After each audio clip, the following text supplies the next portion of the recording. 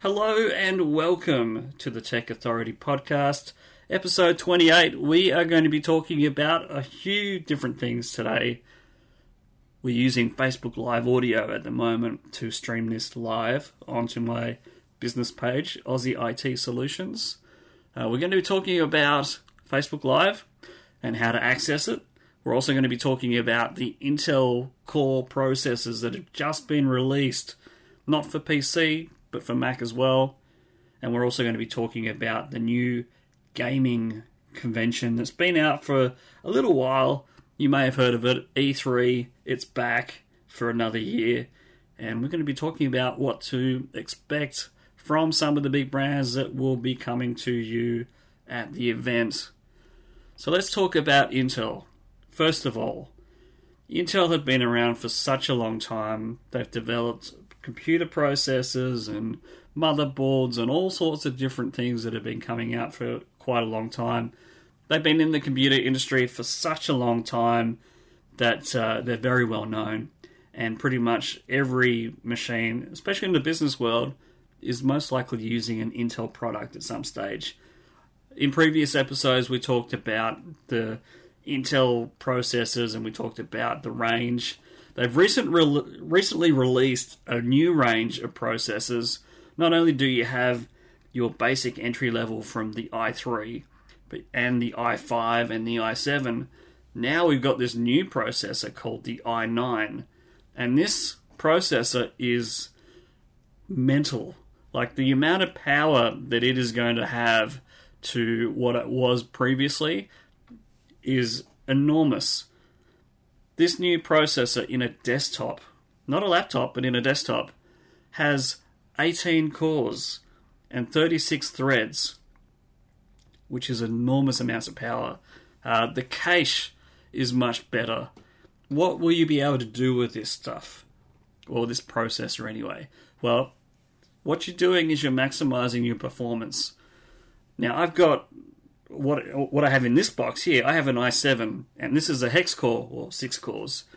And this computer does exactly what I want it to do. But the new processor is 3 times as powerful as what I've got in this box right now. So the performance for this is going to be bigger and better. The things that you can do with this will be able to do CAD without any lag. You'll be able to use virtual reality. You'll be able to stream and broadcast in 4K, which is massive. Basically, all you're doing is pushing everything to the extreme. So if you wanted to render 3D effects, edit videos, you can do all that. You can compose soundtracks and all sorts of stuff on here. And you can overclock the machine to allow it to broadcast or to do anything that you want it to do with so much power.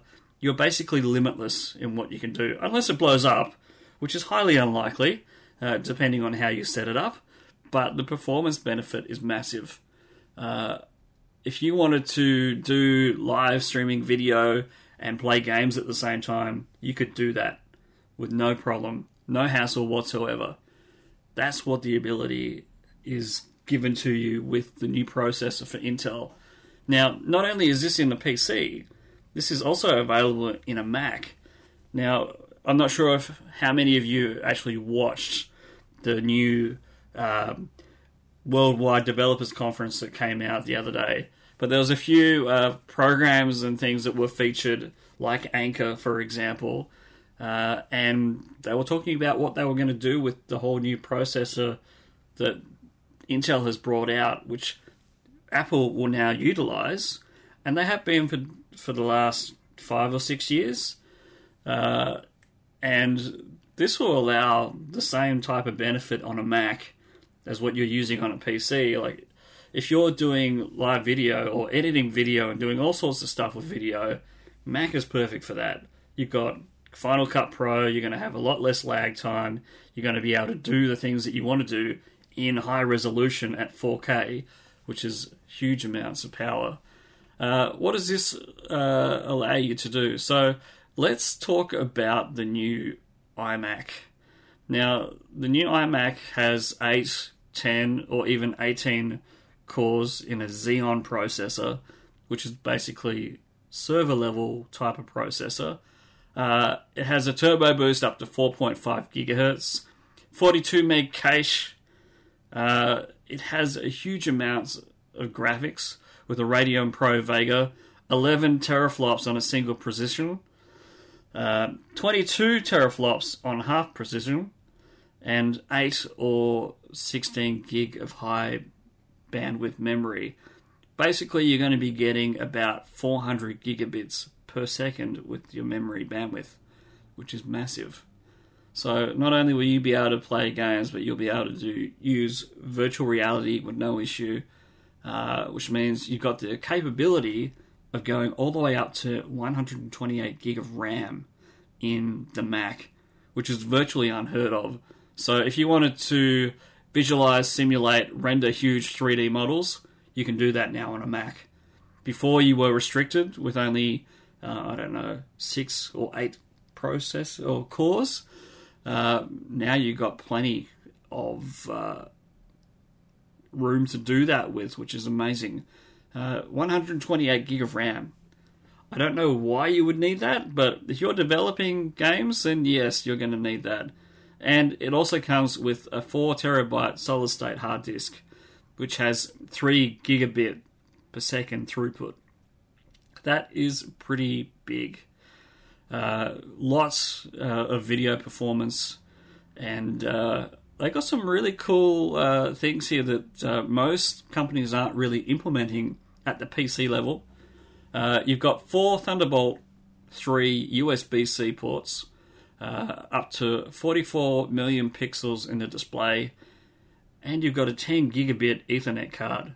Now, for most people won't actually use that, considering that your internet doesn't even support 10 gigabit yet. Most likely your Ethernet router or your ADSL router will support either 100 megabit or 1 gigabit, but 10 gigabit is massive, and the throughput for that is huge.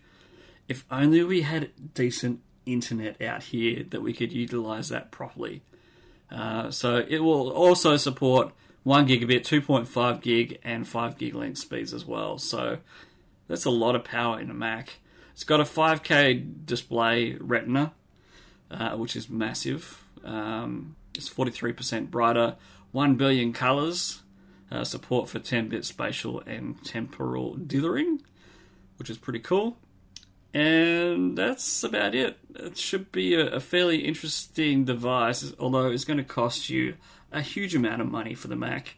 If you're willing to pay for it, you're probably looking close between, 6 to 8 grand, maybe more, depending on how much your bank balance has in it. So there's a lot of cool things coming out of that.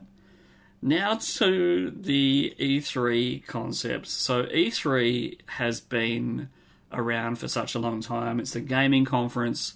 It's a big thing each year, especially if you're a gamer and you like to see what's coming out in the world. Now, next week is when it all comes out. There's video games, and it all happens in LA. Lots of game companies will be out there telling the people what's coming, and we're looking forward to seeing what's coming out.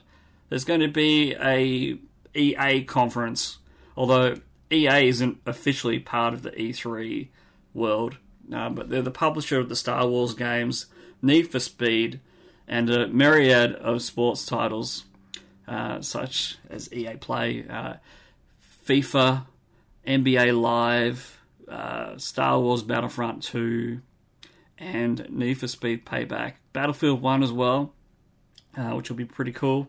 They're going to be doing some stuff with Mass Effect and BioWare, and some more Star Wars projects from Visceral, who did Dead Space, and Respawn, who also did Titanfall.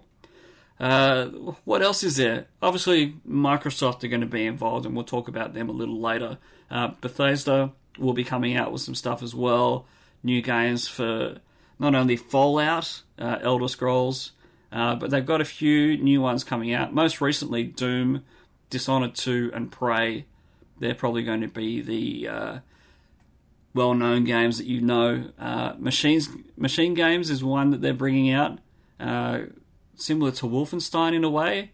They've also got an update for Quake Champions, Elder Scrolls Legends, and Elder Scrolls Online.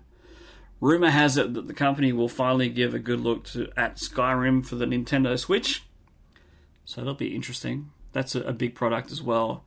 Ubisoft, they're another big game company, well known at the E3 for releasing games such as Assassin's Creed. And after the movie got released last year, there was no game for last year. This year, there could be a new Assassin's Creed game, which will be pretty awesome if that's the case. I am already looking forward to that if that's the case. There's also Far Cry 5 and a South Park game coming out, which will be pretty cool. Sony have a few games coming out as well. They've got 2 big games coming out. Uncharted Lost Legacies, Days Gone, Spider-Man, and Detroit Become Human. It's probably a bit more than 2, but that's okay. And they've got some new games coming out for Nintendo as well, following Nintendo's Zelda of all time in E3 in 2016. There's probably going to be a new Super Mario Odyssey, which is what it's called, I believe. It's hard to predict what they're going to bring out because they haven't really released a huge amount for it. But a few new Switch games, ARMS, Splatoon 2, Pokken Tournament DX. So that's going to be a big release. The Nintendo Spotlight will probably be streamed on Nintendo's website at 2 a.m. Wednesday, June 14. So look out for that. There's also going to be broadcast on Twitch as well. Now the big one, Microsoft. Now, Microsoft last year said they're bringing out a whole brand new console for the holiday this time around. And it was codenamed Project Scorpio. Now, this is a massive, almost like a PC in a way, kind of like what's happening with all the Intel stuff for the Mac and PC. Microsoft have started to create some decent ground and should give some really good competition to the PlayStation 4.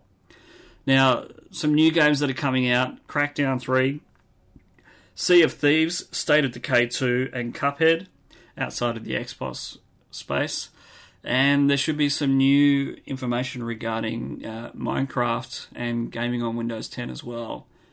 Now, all of that's going to be pretty good. The Project Scorpio device is huge. I think I've talked about this once before in previous podcasts.